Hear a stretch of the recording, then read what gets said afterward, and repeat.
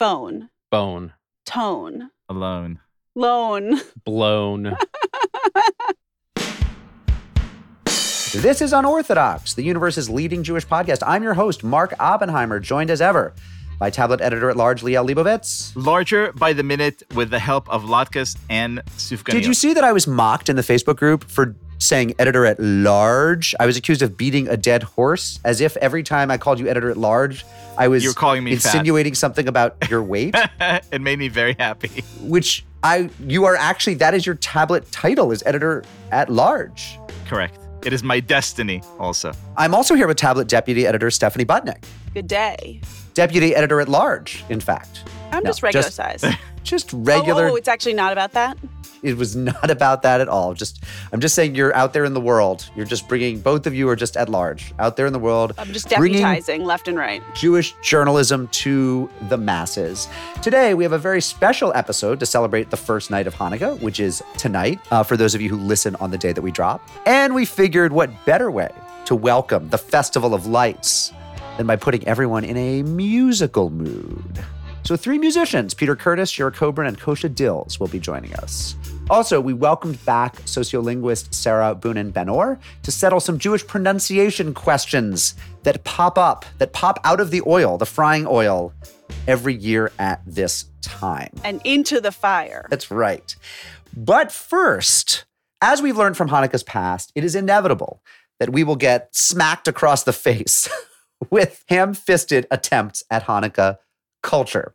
This year, one of the worst, or so it seems, comes to us courtesy of the Hallmark Channel, whose movie, advertised ubiquitously on the web and debuting Saturday night, is called Love Lights Hanukkah. Stephanie or Liel? That was going to be the title of my autobiography. Lights, camera, latkes. I got the results of my DNA test this week. I am 50% Jewish. We just need to figure out the connection. I was adopted. I'm your biological mother. Wow. Mia Kirshner, Ben Savage, and Mary Lou Henner.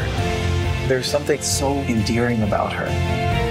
Is Hanukkah always this much fun? Depends on the family. I think I found the right family. Love Lights Hanukkah. Only on Hallmark Channel. Okay, that was Ben Savage. That was Ben. My older brother Fred was Kevin Arnold on The Wonder Years Savage. What was Ben Savage in? Boy Meets World. And Mia Kirshner and Mary Lou Henner in a timeless tale of DNA creating a Jewess, creating a desire to reconnect with her roots, creating romance. Their other alternate title was DNA, oy vey. Because when I think, Jewish mama, I think Mary Lou Henner. So why do I find the prospect of this movie so horrible? What is it? Can one of you put your finger on what sucks so bad about it? I can't speak specifically to this movie, but I do think, like with Christmas sweaters, right, where we now wear Hanukkah sweaters and we say, oh, this is fun. It's a genre that actually doesn't apply to us. And I think trying to take the format of the Christmas movie of there's some mix-up in these cases. Remember, wasn't it last year? It was you're Jewish, but you don't know, you didn't tell someone, or no, you bring your boyfriend home, but he's boyfriend Jewish. home, right. Yes, he doesn't, no one knows he's Jewish, and he doesn't know things about the Christmas tree, but no one loves Christmas trees like Jews. Right. But basically, Mischief ensues. I would argue that this is He's a genre. Who is this guy in the red suit? I am very confused. He was not in my shul. But this is just a genre that I don't want to partake in. Jews have a ton of entertainment options, and I want to say, we do not need the Christmas movie for Hanukkah. Even Hallmark's slogan is Christmas is us. And it's Hallmark is Christmas, and that's okay. So and we don't need everything tailored to us. Basically what you're saying, Stephanie, is it's the movie of the week version of the one Jewish song that's thrown into the Christmas pageant at the public school. The we're going to sing Dreidel, Dreidel, Dreidel or something, surrounded by Adeste Fidelis and Ave Maria and Old King Wenceslas and every Christmas carol ever. As a comic relief for 3 seconds before we continue. Don't even do it. Just have your Christmas pageant. Just my kid will happily sing in your Christmas pageant. It doesn't seem like these movies are made by Jews. That's the other problem. I think we need Jews make the Jewish movies. Maybe they are. I don't know. Or maybe they shouldn't be on Hallmark as it is, at all. It would give me great pleasure if Hallmark actually doubled down and instead of doing silly stuff there was a DNA mix-up, go all in.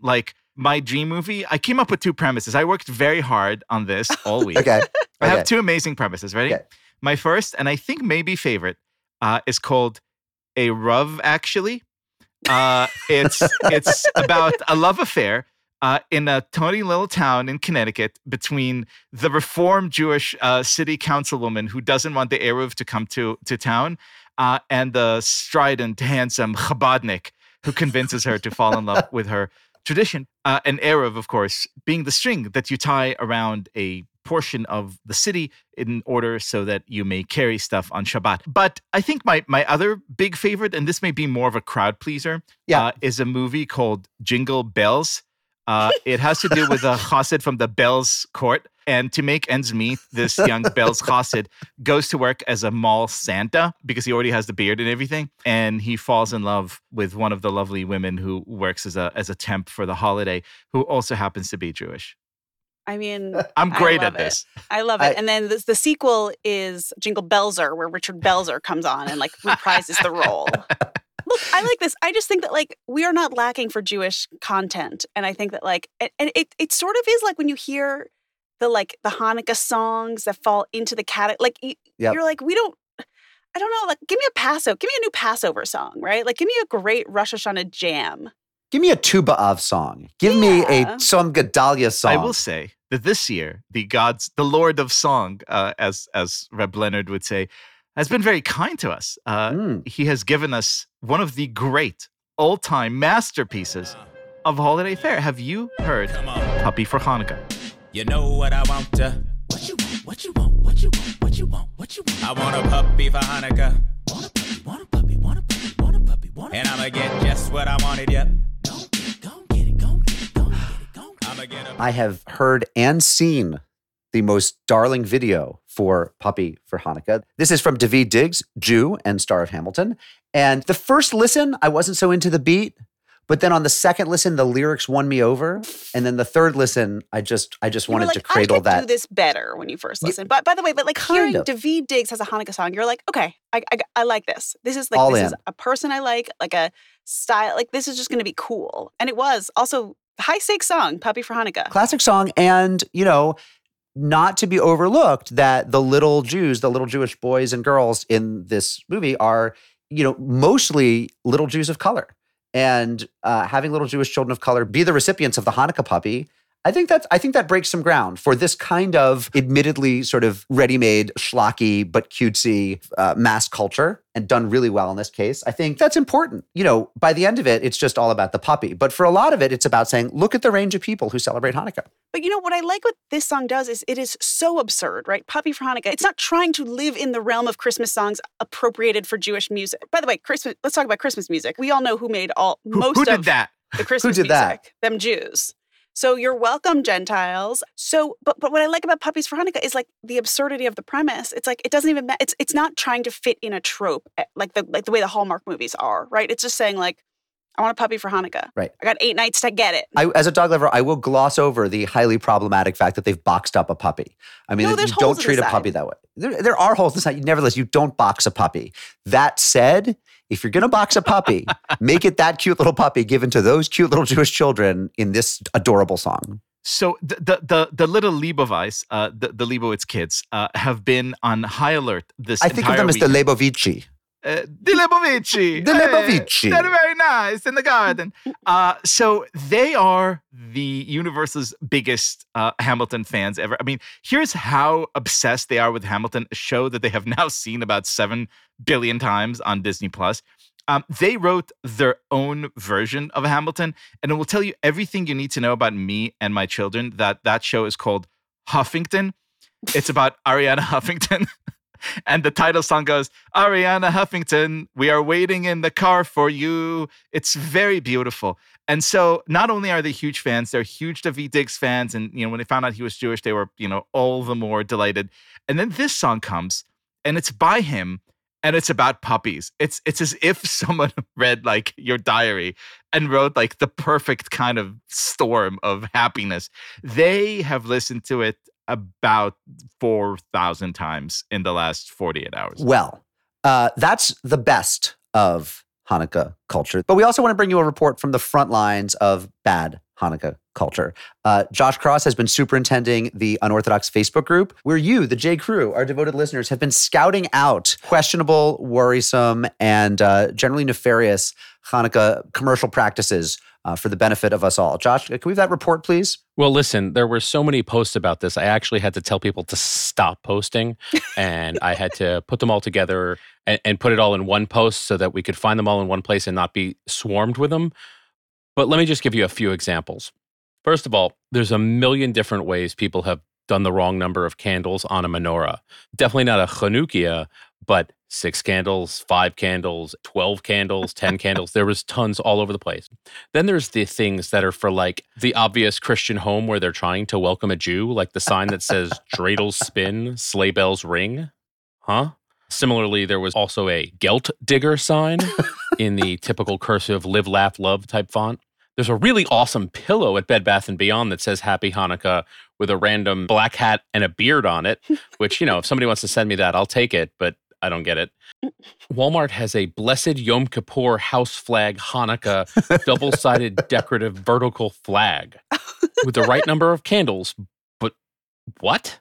And the best one, of course, is the Jewish nativity scene with the Orthodox man in a shtreimel, Mary with a headscarf, and little baby Jesus in a white Star of David.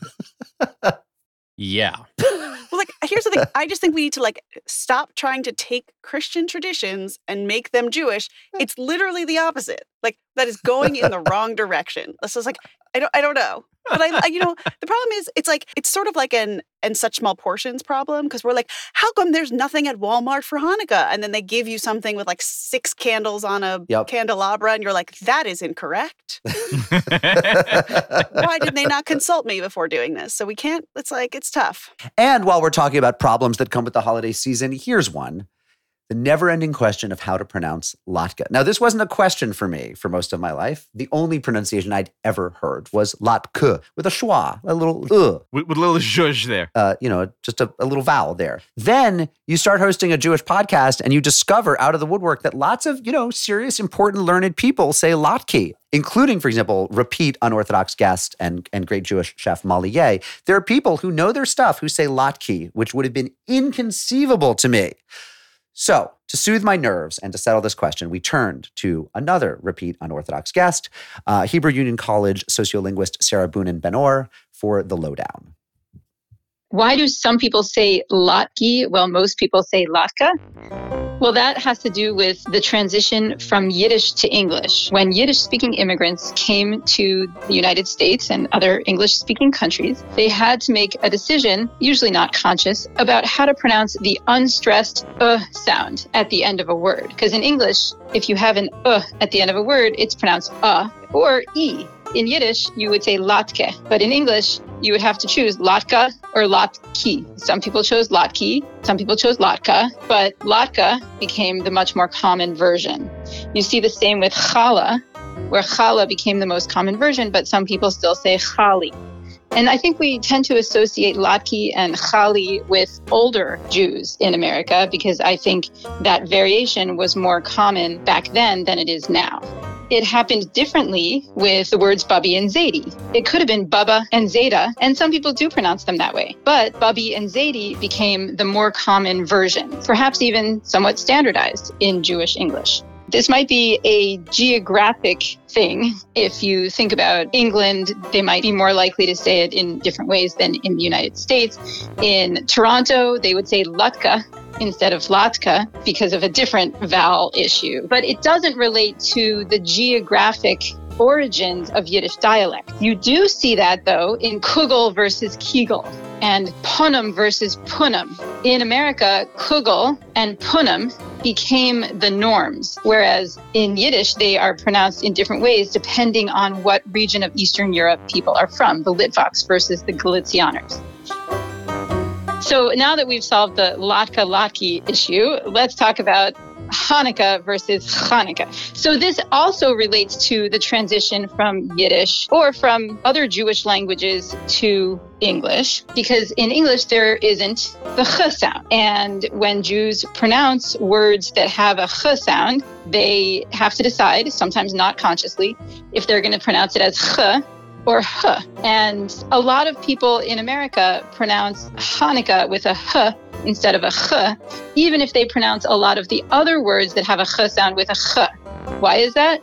Because it is a word that has become common in American discourse more generally.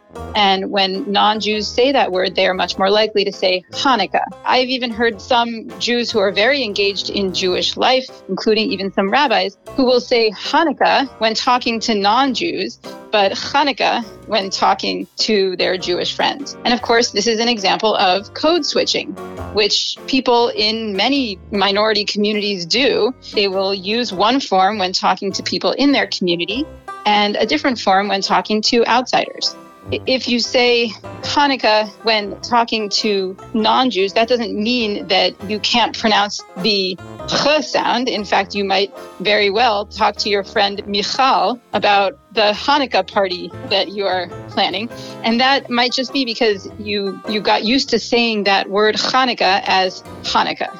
I even have some survey data about this, not specifically the word Hanukkah, but about code switching in general. I did a survey of American Jewish language and identity in 2008. And in the pre-testing phase, it became clear that I couldn't just ask, what do you call the spring holiday, Passover versus Pesach versus Pesach? I had to ask specific to certain audiences. So I asked, what do you call the spring holiday when talking to non-Jews, when talking to Jews who are not engaged in religious life, and when talking to Jews who are engaged in religious life? And many people checked different answers for those different audiences. They might say Passover when talking to non-Jews, and Pesach when talking to Jews who are less engaged in Jewish life, and Pesach when talking to Jews who are more engaged in Jewish life.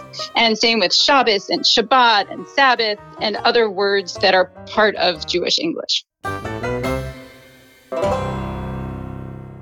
That was the Holiday Lowdown from Sarah Boonin Ben-Or, one of our favorite linguists. Because, everyone needs a favorite linguist. I'm so excited to make latkes, you guys. But the best news from this Hanukkah season is not latke related, is not Daveed Diggs related. It is love, actually related. It's the love story of Hal Karv and his bride, Irene Sabadia. Some of you remember that Hal was on our apology episode, our Yom Kippur apology episode from 2018. It was episode 150. You could hear Hal tell the story of how he recovered from his drinking and began to make amends. Then, as it turned out, Irene, an old flame of his from many, many years before, heard about this episode and got in touch with him. They reconnected. They began spending time together again. And Hal got in touch with us shortly before our Cincinnati live show and said that he had some news he wanted to share with us at that show. So for episode 215, we brought Hal and Irene on stage in Cincinnati. From the day we met for coffee, I don't think there's been a single day where we haven't talked, FaceTime. So my birthday is December 6th, right? So 12 plus 6 is high. 18. And he said to me in this text, he said, you said you had an upcoming birthday. And I always remembered your birthday because 12 plus 6 is 18 and 18 is high. I can't tell you the number of times between last year and today that this man has just melted my heart and brought me to tears. And yesterday he asked me to marry him. Flames rekindled, proposal made, wedding date set, COVID intervenes, but finally, Sunday, December 6th, the two of them were married in Dallas, Texas, and on Zoom. Liel, Stephanie, Josh, and I were invited to read 4 of the 7 blessings, the traditional Jewish wedding blessings. And there was no dry eye in this house. Nope, nor here. It really was incredible. Mazel tov, Hal and Irene. We are so honored to be part of your journey. Wishing you all the best.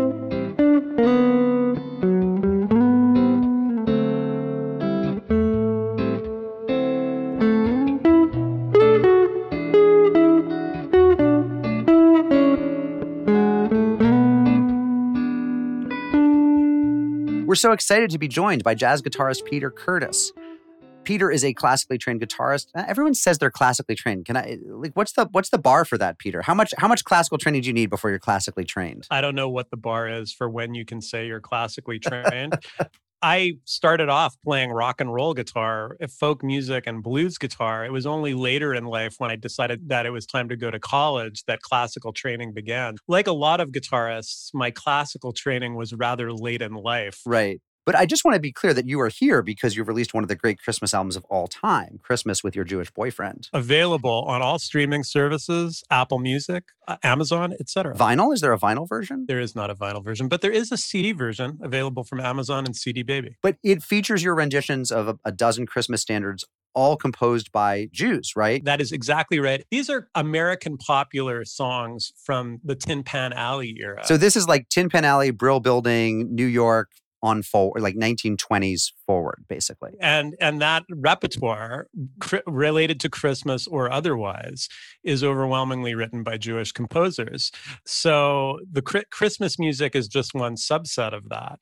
And I see the sort of phenomenon of Jews writing Christmas music as being part of this larger phenomenon of Jewish people assimilating through music, just as they were assimilating in other elements of society after the Great Migration of Jews to the United States between the 1880s and the 1920s. And you see it in, Hollywood, you see it in music, and not just popular music, it's in classical music too, with Aaron Copland writing things like Appalachian Spring and being, if I dare say, very at pains to demonstrate his Americanness. Yes, he was like super Americana. He was going to show you that nobody was more New Englandy than he. Exactly. And I feel like Irving Berlin writing God Bless America and writing White Christmas is a similar phenomenon in the pop music world. One interesting thing about all the songs on this album is that none of them mention Jesus or anything really religious. The closest you get is a mention of Santa Claus in Rudolph the Red-Nosed Reindeer and in the Christmas song.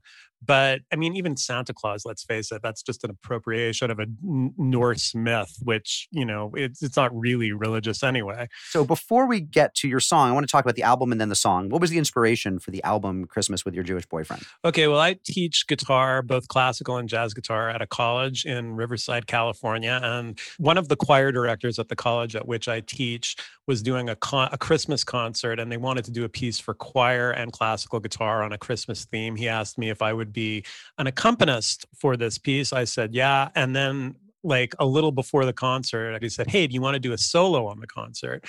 And, it's all a Christmas concert. And I'm thinking, well, maybe I should do like something Hanukkah related. And I thought that seems a bit churlish to be invited to play on a Christmas concert and impose this Hanukkah music. So I thought, well, I'll do something sort of under the radar and do a Christmas song by a Jew. And so I did a medley of White Christmas and the Christmas song by Mel Torme. And that got me sort of interested in the subject. And my significant other, Sophie, is a non-Jew. And the first Christmas we spent together, I wrote a song for her, Christmas with Your Jewish Boyfriend, as my present to her. So between those two things, I thought, there's a record here. And I decided that I would do a Christmas record of Christmas music by Jews. The other thing about it was that I hated having it rammed down my throat every year, every time I went to the grocery store between, October and December. Amen. And, I just didn't actually hear the songs because all I was hearing was, this is something that's being forced on me. Right. But once I started looking at these songs as the product of these Jewish songwriters, I started to kind of love them. Now when I hear Sleigh Ride, I'm not thinking, this is an annoying Christmas song. I'm sort of more impressed by the fact that the lyrics were written by somebody whose first language was Yiddish. And I think it's pretty impressive that he would come up with a line like, giddy up, giddy up, giddy up, let's go. What's your favorite Christmas song written by a Jew? Musically, I'd have to go with the Christmas song by Mel Torme.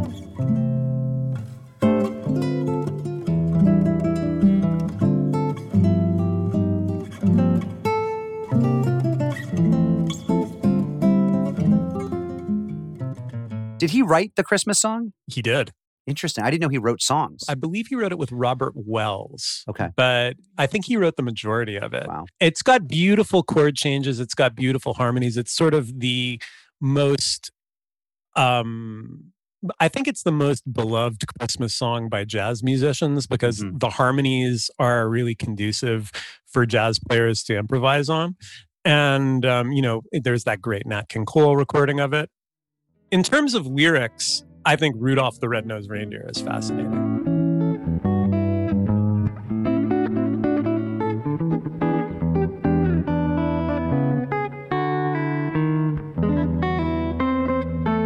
Also by a Jew? I don't know who wrote that. Yeah, it's written by Johnny Marks. Okay. Johnny Marks' brother-in-law worked for a big department store, I think Robinson May. He was a copywriter for them. And they were doing a Christmas time giveaway of books to impoverished children. And rather than give away their stock of books that they actually had, they decided it would be cheaper to have one of the in-house copywriters write a booklet. So he wrote this booklet about Rudolph the Red-Nosed Reindeer. And I submit, I think 10 years after that Johnny Marks, who went on to make a career for himself writing Christmas music, including songs like Rockin' Around the Christmas Tree.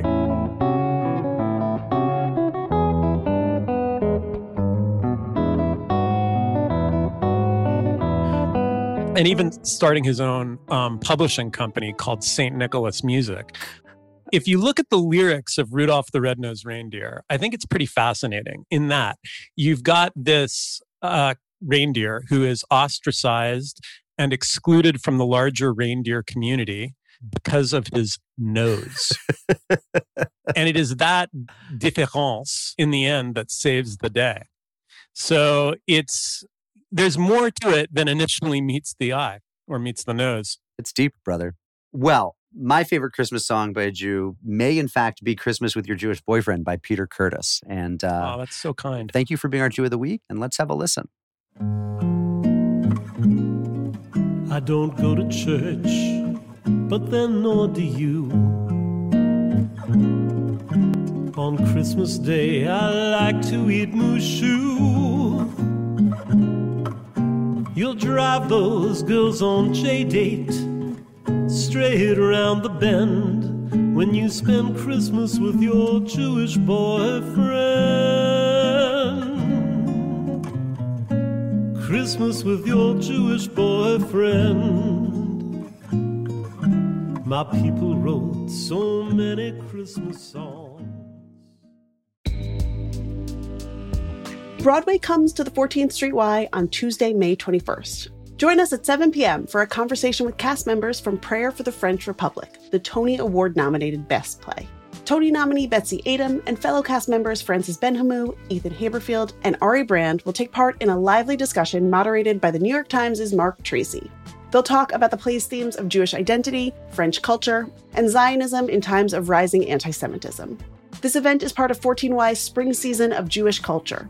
As a Jewish community center, 14Y offers a variety of opportunities for people to discover, explore, and connect with Jewish life. Visit 14streety.org to learn more and purchase tickets to Broadway at 14Y.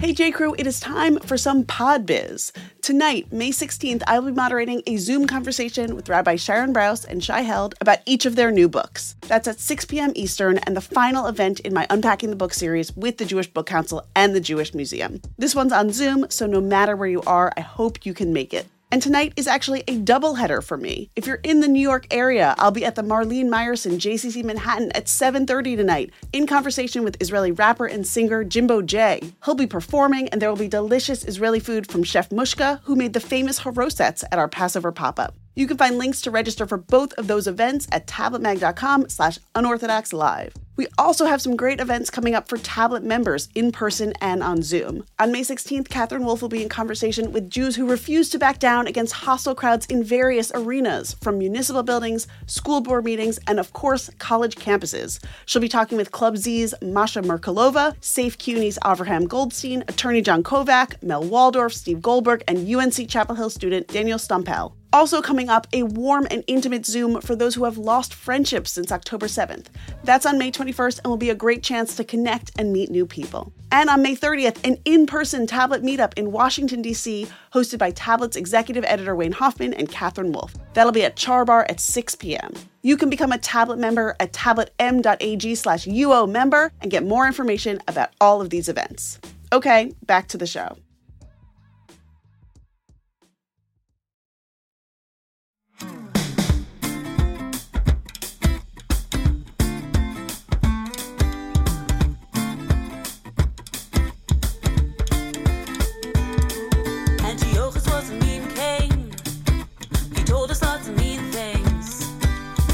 We shouldn't pray unless we did it his way, his way.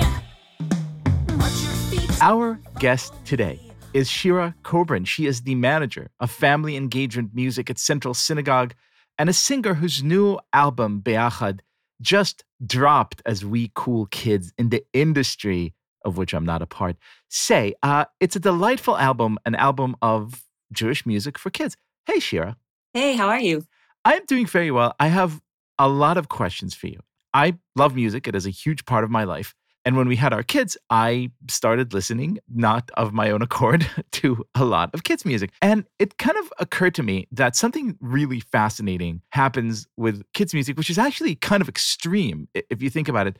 More than kind of any other genre, it seems to me that there are two sort of polar opposites. There are like a few people who do this so extremely well that just listening to, 10 bars, you are filled with joy and love and peace and a sense of well-being.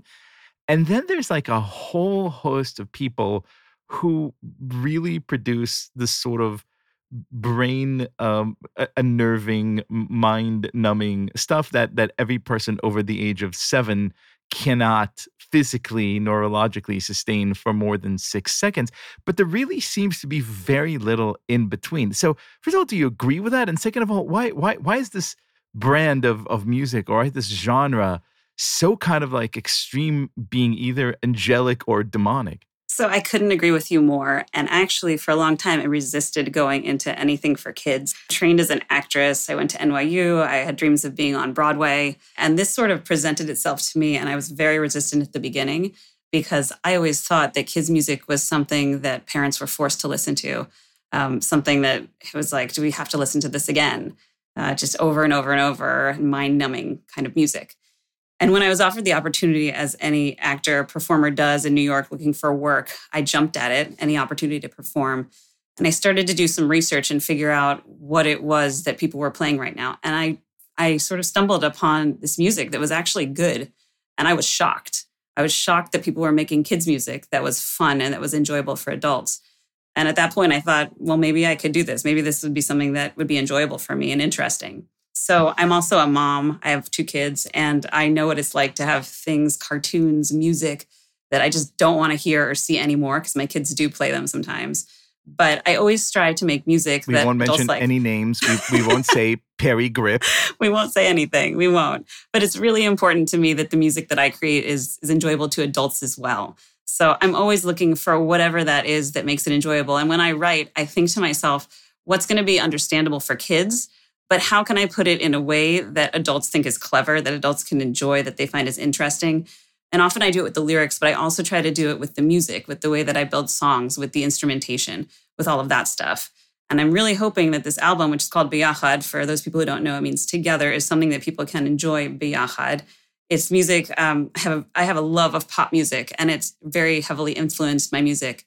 So when you listen to the songs, you'll hear some nostalgic kind of 80s kind of stuff and hip hop and different things that adults will appreciate. But at the same time, the kids should be able to understand what's going on in the songs. Right. It's kind of fun. It's almost like a musical, tasting menu. You jump, every song is a sort of a tribute, which if you are older than 8, and Yes. maybe if you were alive in the 90s and maybe even the 80s, you'd be like, oh, wow, strong Dave Matthews vibe here. Oh, strong kind of like Duran Duran vibes in that one.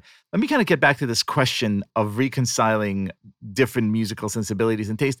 The same thing that we just talked about with kids' music seems to me that we could also sort of say about Jewish music, right? I mean, you listen to quote unquote Jewish music, for that matter, really all religious music, and you think to yourself, yeah, there are 2 or 3 acts that I'm going to say, or 5 or 6 or whatever, that are really amazing. But then there's a lot of stuff that clearly places all the emphasis on the wrong end of the spectrum and is actually sort of not really enjoyable unless you've already made a real commitment to sort of buy in. And it seems to me like you're in the intersection of both these things. It's both kids music and it's kids music that means to instill a love of passion for Judaism. So I'm kind of wondering, when you sit down to write the song, is the thought, first of all, okay, I'm going to come up with this musical framework, or this is the message that I want to instill? Are you teacher, then musician, other way around? How does it work? So almost all of the songs on this record they were all written over a course of several years.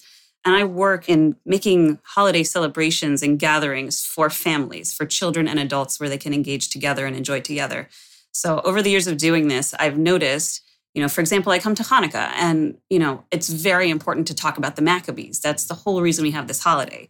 But there are songs written about dreidels and latkes and sufganiyot and lighting the candles. And I couldn't find a good song that taught about the Maccabees. And I think that, a lot of adults do know the story of the Maccabees, but some might not. And kids sometimes don't know it. So in searching for a song and realizing there wasn't one, at that point I sit down and say, I'm just going to make it because it doesn't exist. So I think a lot of my music is important to me to tell these stories, to make sure that people know about these things, these traditions that they may otherwise not know about them. And it all starts from that point. And then I think, how can I make this poppy and fun? And so when you think Maccabees, for example, the song to me has a really strong kind of, Dave Matthews Band type vibe. It's a sort of like best of kind of 90s college rock awesomeness. March your feet and follow me. March with us, the Maccabees. March all day and sing along. We'll show the Greeks who's brave and strong.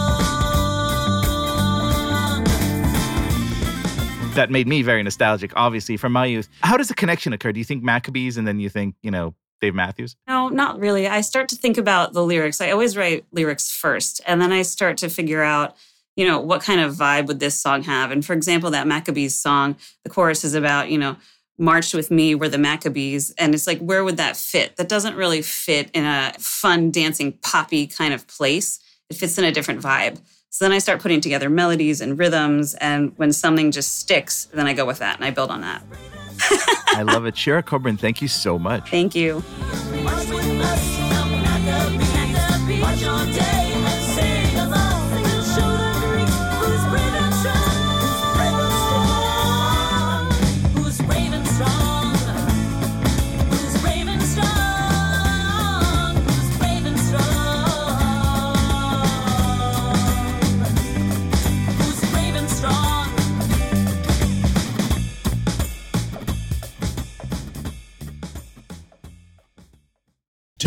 Tell me in the day or the night, would it kill you to call or write? To the mailbox, some fine letters this week. Hello, Holy Trinity. Interesting choice of things to call us. I accept. The story of the various Mark Oppenheimers reminded me of the time that there was only one other, Ari Polsky's mom, emailed me to arrange family photos before a Pesach Seder. After I pointed out that I was not her son, she invited me to Seder anyway. Ever since, I've gotten the occasional email for that Ari, including requests for interviews with Bloomberg, tags on academia.edu, and COVID policies from his kid's school. It's happened often enough that I have his email and I just forward things along. Clearly, I got the Gmail first. I'm sure this is a common occurrence in the Jewish world. Thought you might appreciate this story, Ari Polsky. Ari, we do appreciate this story. This is like the Jewish version of that woman who sent a text inviting this guy to Thanksgiving, and he wrote back, he's like, who are you? And she's like, I'm your grandma. And he's like, you're not my grandma. And like, he's like a young black guy and she's an older white woman. And like, they just like were sharing pictures of each other. Anyway, they like ended up she invited him anyway. They went. It ended up actually sad because it was like her husband died of COVID and he went there for Thanksgiving this year again to see her. It was like a beautiful story. By the way, I love the idea that, other Ari Polsky shows up at original Ari Polsky's mom's Seder and there's both of them there and they have to sort of like debate over like who's the better Ari Polsky and the mom decides. Like, that's our Hanukkah movie. This is like the movie Dave with Kevin Kline. Like, who's the better Ari Polsky? One Ari Polsky is like just a dick and the other is a really nice guy. Ari. Shabbat Shalom, Stephanie, Mark, Liel, and the Unorthodox crew. I wonder if this letter writer is writing on her or his Shabbat, or they think we read our letters on our Shabbat. I don't know. Anyway. Or do they think it's just a general greeting? Like, hey, Shabbat Right. Shalom, Jew. I'm down for that, I wanted by to the reach way. out and say thank you. You've played such an important role in helping me uncover my Jewish soul and impressing my rabbi with my extensive Zom Gedalia knowledge. I was supposed to go to the mikveh today. She's obviously becoming Jewish. But due to COVID, they had to close for the entire December. I'm not sad. I'm grateful to be joining a people that believes in Pekuach Nefesh, preserving a life.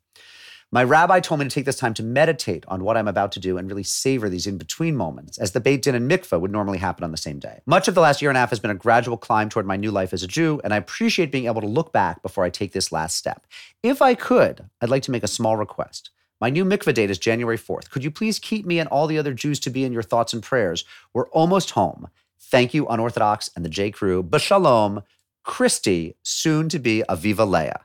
Aviva Leah, you are in our thoughts and prayers. We Have a shall great- mark our calendars and welcome home. I love that. And you can celebrate the Gregorian New Year with becoming your new you. When they say New Year, new you, they literally mean this.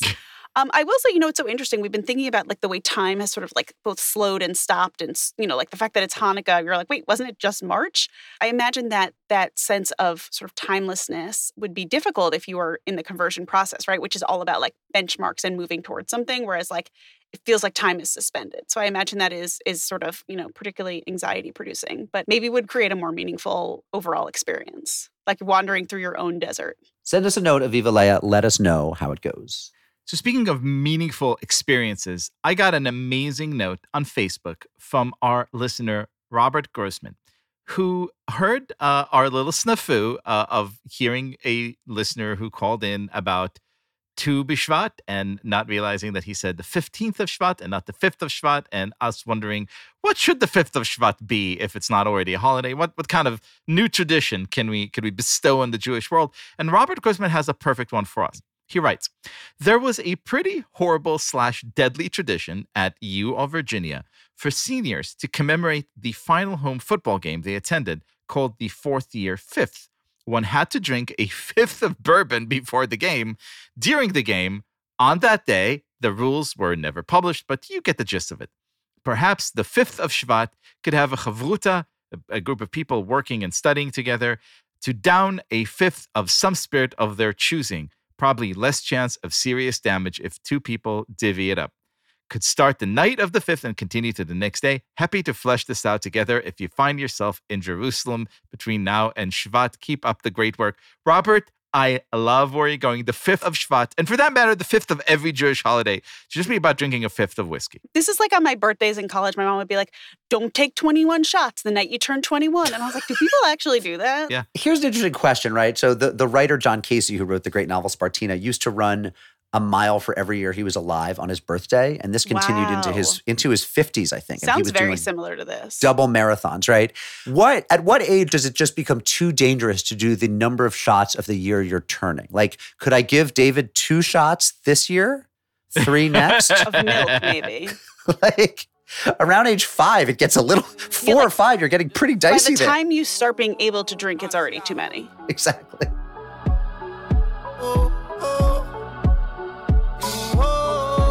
Let's go.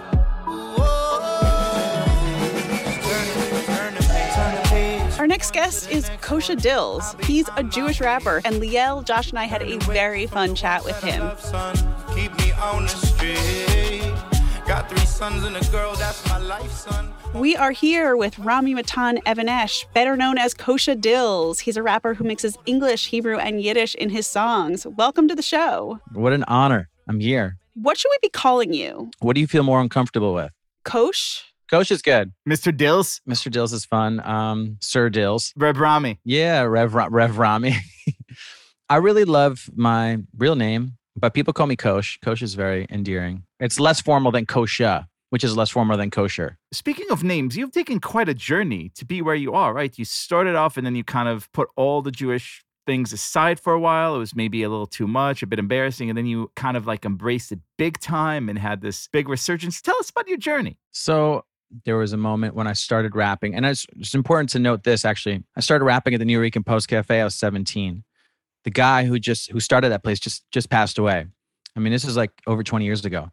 I was Kosher Dill. Then it became Katie Flo immediately. And then there was this moment, I was in jail for a short time, and everyone was getting out of trouble to see like a reverend or a priest. They would like be able to get out of these pods, like, you know, to go see a religious figure. So I declared, I demand to see a rabbi. I never saw a rabbi. You know, I have Israeli parents, so we never did really anything American Jewish. And then when I released the music that I had made as Katie Flo, I came out as Kosher Dills and just really went full on doubling down with like Jewish identity, but really none of the music was Jewish. And because of the name, people reached out to me, and then I got like sort of connected with Matisyahu. And that was like I never met an Orthodox person to that point in my life. And then from there, I sort of just drifted in the world of Jewry, I think you would call it. It was your come to Matis moment. At the time, there was underground rap, hoodies and Timberland boots, and there was Matisyahu. So I was like navigating those two worlds. So I feel like you've come to like a really good point on your journey because you have a new Hanukkah song and it's called Schmoozin'. Schmoozin' for bringing the party. Who's in for bringing the party? Jewish, the models are bubbly. Models are bubbly. I know you love me. Boy, chick, it's been years since my Bristow. Mr. Potato, West Style Brisket, Kanish flow for Clunk. Bagel up, futzing around, and you ain't never from on tour when I'm coming to town. Trave Tuchis, ladies be under my gown. Yentas on Young Diff, and they running they mouth. Ask Sadie with a fat Zuftig up in the house. This is for my baby mamas and my bubby who down. So I snore so loud when I sleep I can't. You use the line "verbringen the party," which like could not be more dear to our hearts as a show. Liel is trying to bring that word back. I think we should bring it back. I don't think it's ever left, but I think currently during Corona times, you can't be for bringing anything anywhere. Will you tell us a little bit what that word means for people who have not been listening to us the last... This is another Matisyahu reference. I don't think I was ever out of for bringing until this time in my life. I think I did a radio show with him in Florida. It was like Tampa. We did a show with Jared Leto. He's in that band 30 Seconds to Mars. And after the show, he was like, we're going to go to this Verbringen. And I was like, what's that? And it was just a bunch of Orthodox dudes just chowing down on chocolate chip cookies and sitting and just twiddling their beards and just hanging out, shooting the shit. You know what I mean? It was a little Verbringen, a little hang, a little schmooze. Speaking of schmooze, so in your new song, there's a very prominent shot in the beginning, which I think marks a first for the rap world. Is this the first rap video ever to picture a close-up on a photo of the Lubavitcher Rebbe? Or did Jay-Z get there first? No, I don't think it's interesting because I produced that whole shoot it was in my apartment in Jaffa. And it was all fish posters from my buddy that was living there. We took it down and I had to go get that printed out, and no one's ever mentioned that to me. I'm happy you caught that. I think that is maybe the first, but I'm sure there's plenty of From Rocker videos that have a picture of the Lubavitcher Rebbe. So let's talk a bit about the music. The style is impeccable. I love you're dressed, you're full chassid in the video. They're like, the homeboys are behind you. You're all rocking. But let's talk a bit about the music. So, there's no question more dreadful, I think, to any artist, but I'm going to go ahead and say definitely to a musician to say like, well, tell me about your process. But with a song like this, I mean, man, you drop so many references to like, I don't think there's a Jewish word in Hebrew, Yiddish, English, any term that exists that you didn't drop in the course of these like 3.5 minutes. I like Yentas and Yontif. That was a personal favorite. I mean, you literally covered all the bases. So how did you get to work on this? Okay, so this is an interesting story. So this song is on my new album, Nobody Cares Except You. This was like the first song that was done for it. And it took forever to get the music video for it because it wasn't going to be done right. So the original process was that there's a guy named Kool Kojak. He did Matisyahu's like Happy Hanukkah song. He's familiar with like the success of this like Jewish smash, And that was our like goal. Like and this guy produces for like Nicki Minaj, Kanye West, Lizzo, everybody. So I hit him up and he goes, who are those guys that drive around Israel and they get out of their van and then they start dancing and ask everyone for money and then they drive away? I go, oh, those are the Nachman guys. And he goes, I want our song in that van. And that was the goal of the entire song. So I'm like, okay. So we would just start sending each other like Yiddish meme, anything Yiddish. And this guy's Brazilian. He has nothing. He doesn't, but he's like really obsessed with it. So we kept doing it. And I recorded a song. When I recorded the music video last year, I went to the studio and we like rechanged some of it. But basically I went through like just all the Yiddish words and I'm like, let me just whip them out here.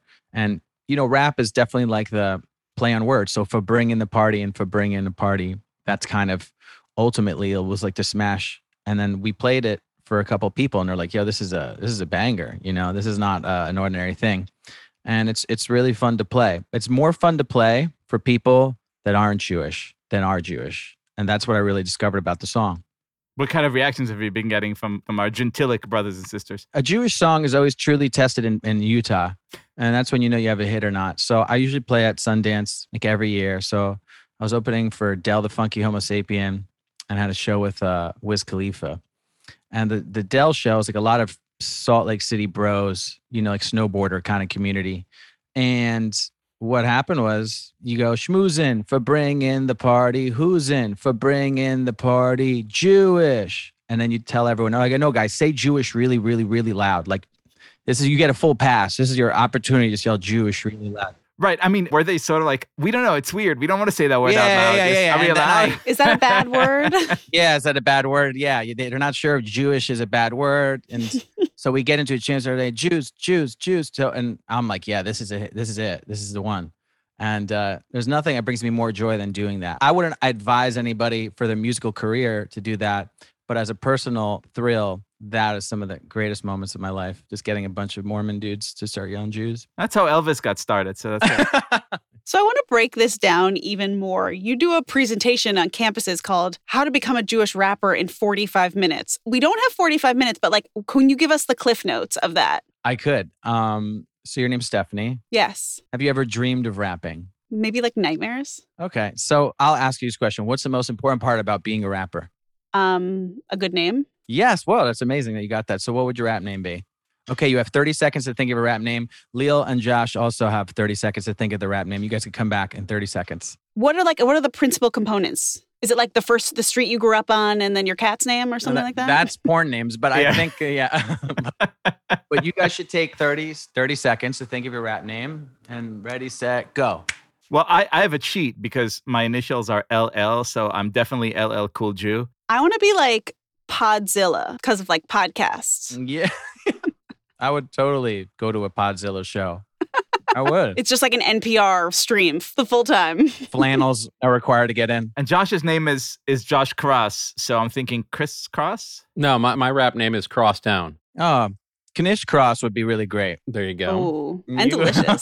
So is that it? Are we Jewish rappers? That's the first step. You get congratulations. And the next most important part would be your first rap. So if I give you a word, you just have to rap that word. Have you ever rapped before? No. Podzilla. Okay, we'll now refer to you as Podzilla, and I'll never refer to you as Stephanie ever again. So Podzilla. Okay, I'm going to give you a word, and then you just rhyme this word with the next word, okay? Okay, your word is phone. The only thing that's in my mind is bone. That's what I said. There you go. Congratulations. Okay, so we're rapping. This is great. I love it. You're done. Ultimately, Jewish rap, you get your rap name, you do your first rap, you do a first line of rap. You're like, my name is Podzilla, and I'm here to say...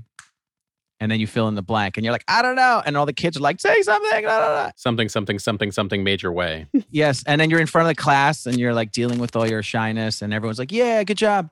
And then it goes into counting. We teach kids how to count because the beat goes on the 4. It goes 1 and 2 and 3 and 4 and 1 and 2 and 3 and 4. And I'm on Unorthodox Podcast, hanging out with Podzilla with the hot raps. Went on tastes like tasting 4. Leo goes 1 and 2 and 4. You know, so there you go. You're welcome. I really like that. Thank you. That's a real treat. So are you worried that like if there are going to be 3 newly minted Jewish rappers on the scene, like does that worry you right now, having trained us? No, I mean, there should be more opportunities for Jewish rappers all around the world, honestly. Is it annoying when people always just like, Drake, a Jewish rapper? Like, does that bother you? Well, it's just kind of interesting. I was like the Jewish rapper before Mac Miller. I was a Jewish rapper before Lil Dicky. I was a Jewish rapper before so many other Jewish rappers. It's kind of cool that people will be like, wait, you're the Jewish rapper. But the reason why we became that was because back then you weren't supposed to sound like anybody else. You were supposed to be completely original. And if you were like anybody else, Lil rappers didn't exist. My first record came out in 2005. There was no Lils, didn't exist. There were still Bigs. Everyone was Big Mike, Big John, you know. Maybe Lil Jon was out, but that was it, you know. Crazy times. Do you feel like you like begat all of these other Jewish rappers? I mean, do you resent it a little bit? It's a great question. Do I resent it? Sometimes I think back, I said, wow, like what could have I done? But I actually had a discussion with this guy, Yehuda from Moshav Band. And we always think about, we get these agents or we get like regular booking agents. Or like this year I had a song with Cascade, who's like a world famous EDM DJ. It's like millions of streams, right? I didn't barely anything. Didn't require lots of talent or hard, deep soul crushing lyrics. That was Sexy, right? Yes. I said a total of 8 words in this song and it's my biggest hit. Ooh, what were they? This one girl just texted me, yeah, feeling really sexy, yeah.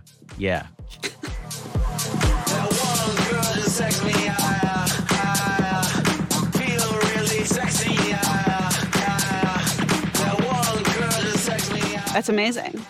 That's how the Talmud got started. Little known fact. Those 8 words. Somebody sent a text and it was game over. But going back to resentment, the resentment is that I came from like an underground rap world. So my dream wasn't to get signed. It was to be on another obscure underground rap label. So I never really made music with the intent of being like completely pop culture. But as I grew older, like I realized that even though I'm an underground artist, most of my fun thinking was always in like really silly stuff. But most of the stuff that I'm dealing with is really dark, but it comes out in really like lighthearted songs about dreidels or Fabringans. And so the creation of it is, while like a pop artist would go through a dark time and write about the relationship, I would go through a dark time and write a song called Tommy Pickles. People say, Coles, you don't got the drug raps. I'm more like Tommy Pickles with the rug rats. Going in for Nickelodeon. I hope you love that. I'm up in the club, all grown up. Much healthier.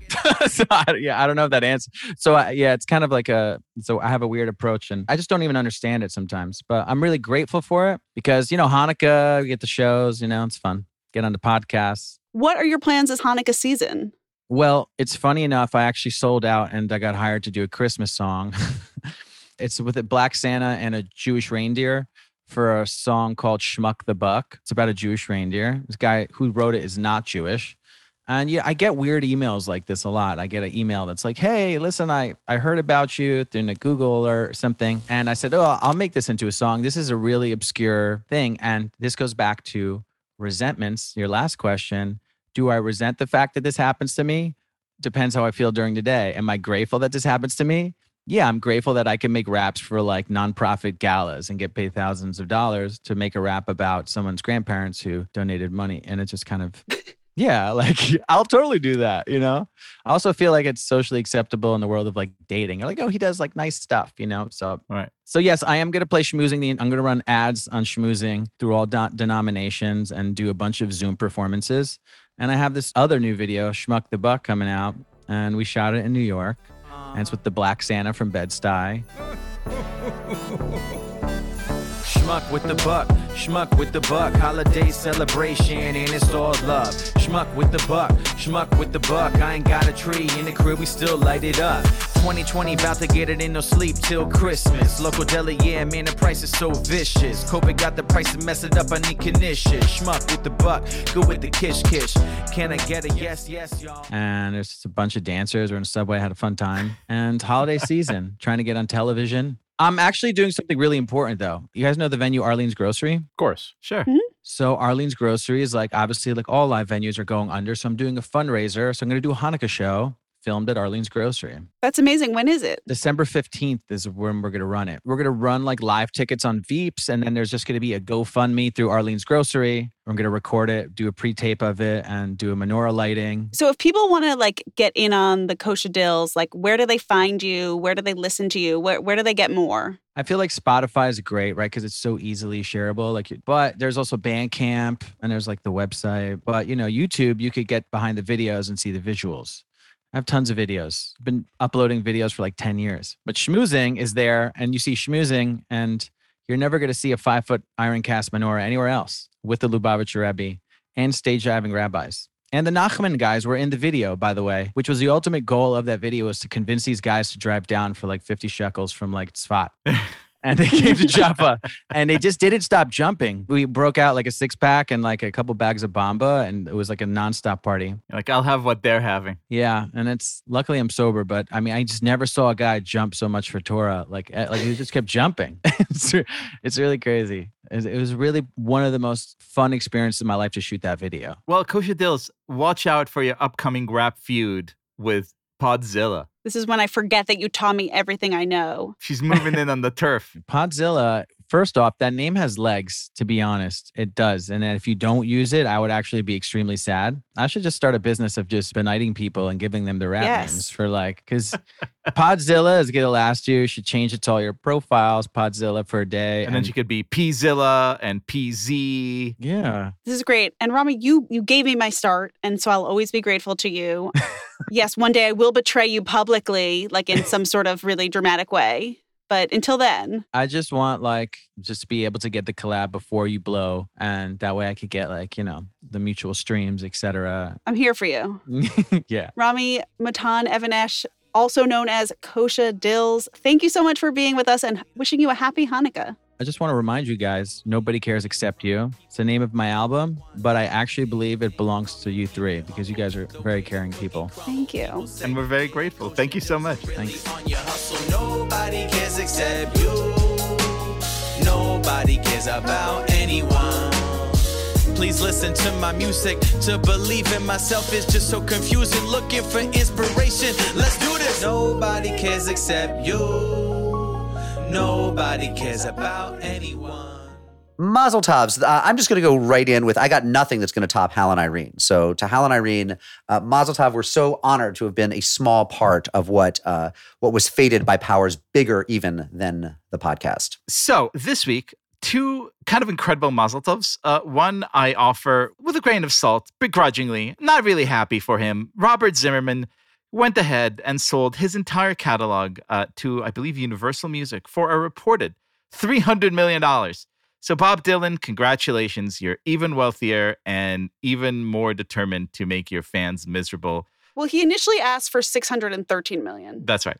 Go for Brengen yourself. But on a happy note, I was delighted to learn this morning that my beloved soccer team, Beitar Yerushalayim, was half sold, by which I mean to say half of it is now owned by Sheikh Hamad bin Khalifa of the United Arab Emirates, proving that Jews and Arabs are wasting no time getting it done. Beitar, for those of you following at home, is not a team that is well known for its general, tolerance and sort of a love of the other. And so the fact that 49% of the team is now owned by an Arab sheikh is really something else. And I think if you wanted a new Middle East, if you wanted a vision you could believe in, here it is, baby. Oh, yeah. Sarah Fredman Ader. I want to give a huge mazel tov to Westchester Day School. It's my children's Jewish day school. My daughter, who is in first grade, had her Siddur play, which in a lot of Jewish day schools is a big celebration when children get their first Siddur and learn to love praying. And the fact that the day school was able to make it work in times of COVID, outside, distance, mask, all these 6-year-olds in 30-degree weather singing Jewish songs. It was, I know how much work went into it, or rather, I don't know how much work went into it. And I'm really, really appreciative that our children got this really special day and a bit of normalcy. 6 shots of grape juice for Liana, I think. I mean, she can't imagine anything better. Josh Cross, do you have a mazel tov for us or something else to take us home this Hanukkah season? Well, since this whole episode was about music, Liel and I got together. Never a good start. Yeah, right. And we put together a little Mazel Tov song for all our listeners. So here, take a listen. We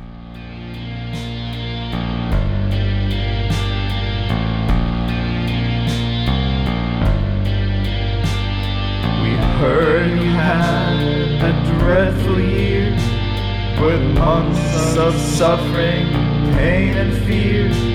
But you know your ancestors had it harder, do ya?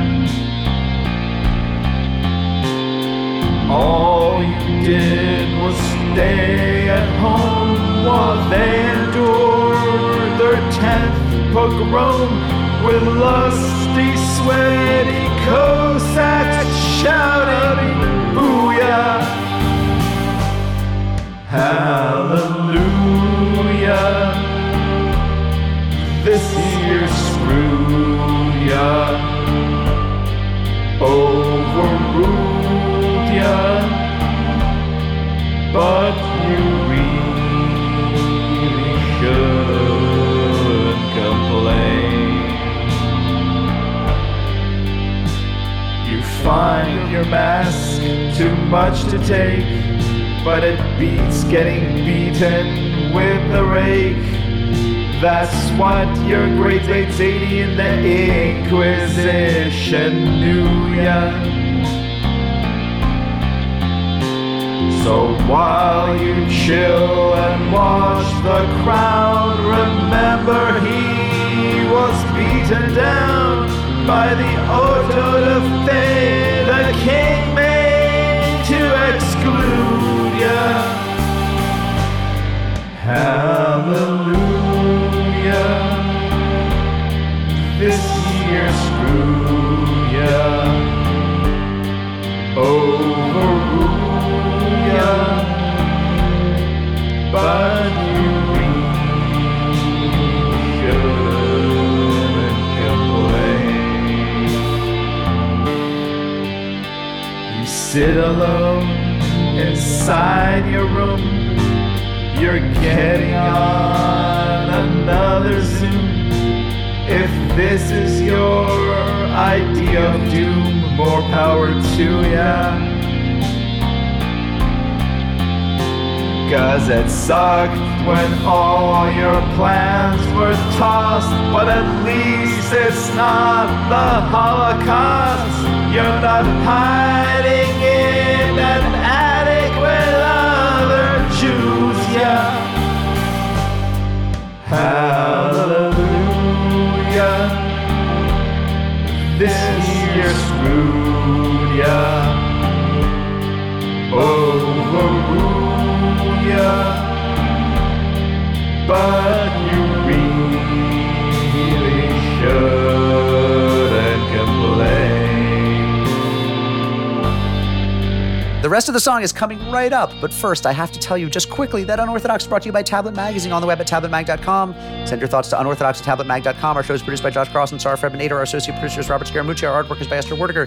Theme music by Golem. Mailbox theme by Steve Barton. Rabbinic supervision by Rabbi Janine Kobrinsky of Temple Bethel in Fargo, North Dakota. And we come to you from all the scattered locations of the candle lighting diaspora. Shalom, friends. You thought he had only had breath for one line of the outro, but he made it all 8 lines.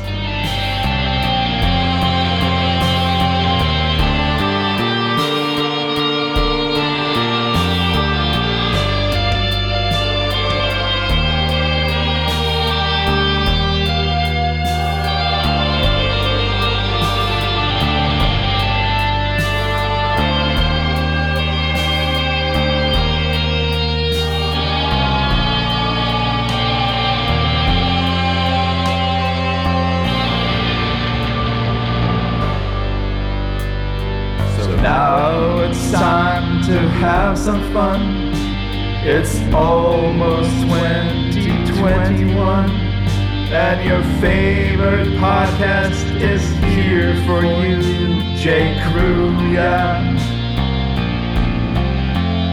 With more news of the Jews and the Auschwitz jokes and goofing on the Belgian folks. So drink up when this dumb year croaks. Here's to ya. Hallelujah, this year's screw ya. We overrule ya, but you really shouldn't. Hallelujah, this year's screw ya. We overrule ya,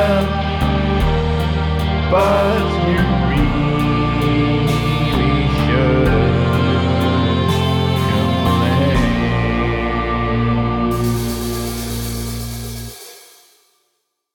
Was it a mobile schwa? What? A mobile schwa? A schwa is like an upside down E. It means just the. No, I know, but sound. do you know from a mobile schwa? Yeah. What's a mobile schwa? There's a mobile Something and I an learned immobile about one. when we made Yes. the Haggadah. Correct. What is it? It's one is basically just has no sound to it, which is the immobile schwa, and the mobile schwa is basically a sort of sound. Yeah. Eh. Mobile schwa is what I call my phone on the weekends when I don't use it.